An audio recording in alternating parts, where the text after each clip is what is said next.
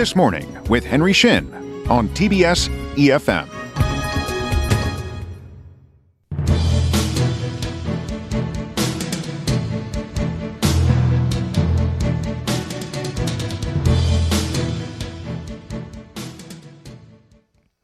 Well, Joe Biden will be sworn into office next week as the 46th president of the United States. We believe he will be the 46th president because there might be something a little bit unusual going on where if, let's say, Trump resigns and Mike Pence becomes president for 5 minutes, then Pence would be 46th and then Joe Biden would be the 47th president. But as it stands right now, Joe Biden will be inaugurated as the 46th president on January 20th. So that means just a few days left in office for Donald Trump. But he's been impeached. He made history once again yesterday, being the only president to be impeached twice in a presidential term, accused of inciting the violent riot of protesters or insurrectionists, seditionists that stormed the U.S. Capitol last week. Subsequently, he's been banned from all major social media sites, including Twitter and Facebook. That has been an effective tool for Trump to use as propaganda purposes and to rile up his base of supporters. To give us some more analysis on the entire situation, we're joined by Professor Pinar Yildirim, Professor of Marketing at the Wharton School and Senior Fellow at the Leonard Davis Institute at the University of Pennsylvania. Hello. Hi. Good morning. Good morning to you. Thank you so much for joining us, Professor.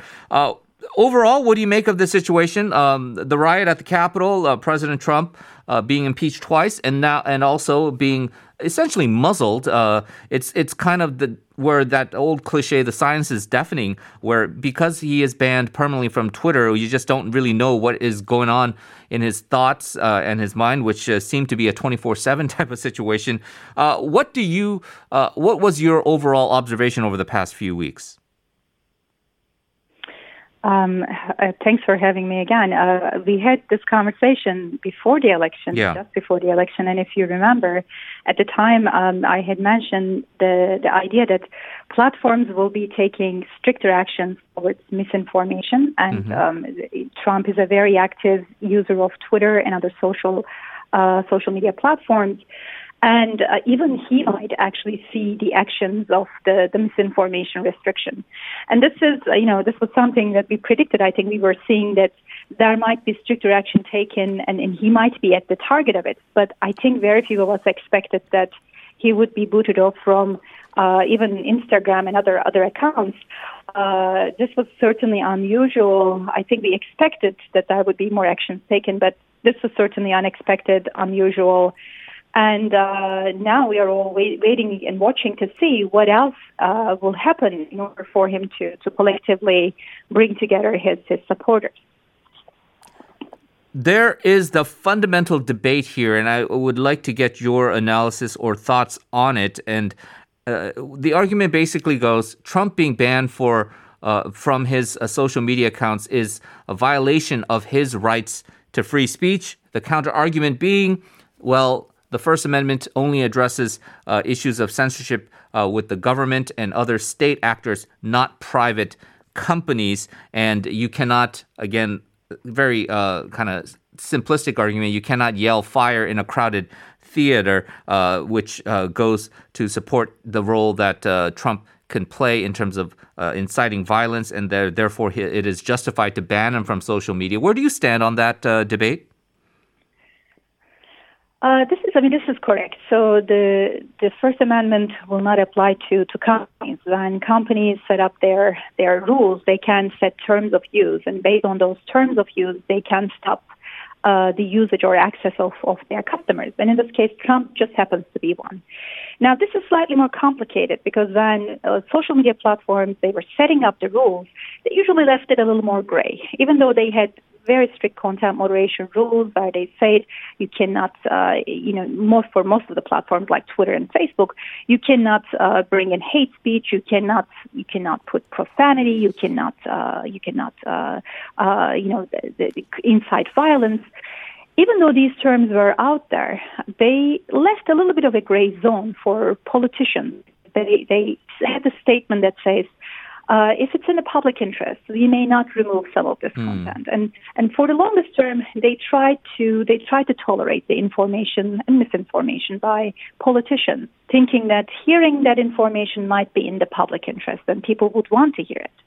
But given the events that took place last week in Capitol Hill, I think social media platforms felt the heat from the public. If they don't take it, I think most of them understand that this is not something that they want to do. They don't want to be in the position of deciding who gets to talk and who doesn't on social media platforms.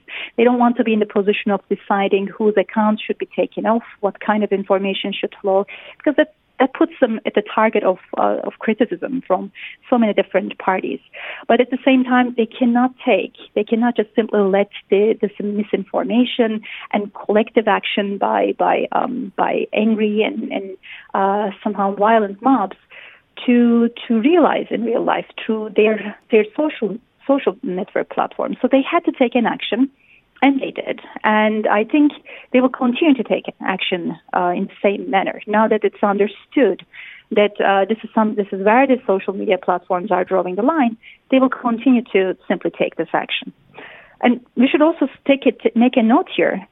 Keep in mind, again, because of the Communications Decency Act in the United States, social media platforms are not really liable from the content that is put out there by their users. This regulation actually protects the companies from being liable from the angry or hateful speech that their users put on the platform. So this wasn't so much as being afraid of a legal action that might be taken towards them, but I think this is, they are taking an action. First of all, they are also citizens of this country. They see the damage that has been done, and they also want to take an action as simply people who engage in the public, as civil participants of the public. But at the same time, I think they understand that if supporters of Trump are mainly communicating and organizing and becoming sort of encouraging each other through their networks, and that's creating violence in real life or damaging property, that's going to come back to them and hurt them in very significant ways. The customers will be angry. There might be regulators and other politicians who are going to come after them in again angry ways. And of course, this is potentially, it's a business decision. They don't want to be in that position, but at the same time, I think it's a decision that they themselves, as individuals who are just simply parts of this company, they also take an action towards it. So just simply to summarize, I think that no one, as Jack Dorsey today, from Twitter, he came out and said, we don't want to be in this position. Yeah. I think many of these executives do not want to be in the position of deciding who gets to speak and who doesn't on social media. But at the same time, it's their responsibility, and they cannot just sit back and watch what's happen through the exchange of information on their company. Right. And you brought up a lot of issues that will have to be dealt with by the new president, Joe Biden, including addressing that issue of Section 230 and this idea of where does then the extreme right go? Do they go underground? I know that there's also been a big controversy over this more right-wing friendly social media app, Parler, which was essentially shut down because of its insightful rhetoric, shut down by ultimately not being allowed on the various app stores, but also by their server website hosting with Amazon. What do you think are going to be the kind of outlets then for these extreme right-wing voices, or do they just simply peter out? So right now, at first there were a couple of these social network sites that did not regulate or moderate content to the same extent as Twitter and Facebook. Parler was one of them.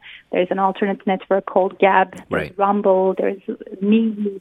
And all of these, the positioning of all of these platforms is that we don't want to regulate what you say. You have the freedom of speech. It's up to you what you say. They don't necessarily say they're right-wing friendly, but just because of the nature of lack of moderation, they end up being the target of certain types of people. And I think what we are going to see, and I was expecting this for a long while, is now sort of differentiation along content moderation. We are going to have some platforms who are going to be very strict in the type of things that people can say, and they will have mechanisms such as if there's a group of people who do not like what you say, they can flag your content down. We're already seeing emergence of such networks. At the same time, there's going to be, as much as possible, as much as they don't get boycotted, platforms that allow people to freely speak their mind. Now, we have seen already some actions taken. I think, if we hadn't seen what happened in Capitol Hill last week, Parler would probably be functioning today. And even if there were some accounts shut down or stricter regulations and more people moving from places like Facebook and Twitter to platforms like Parler, I think we would be seeing, a sort of a busier action on these social network platforms. We're going to have to leave it there. Professor Yildirim, as always, thank you so much for joining us. Appreciate it. And hopefully we can talk again soon. Thanks for having me.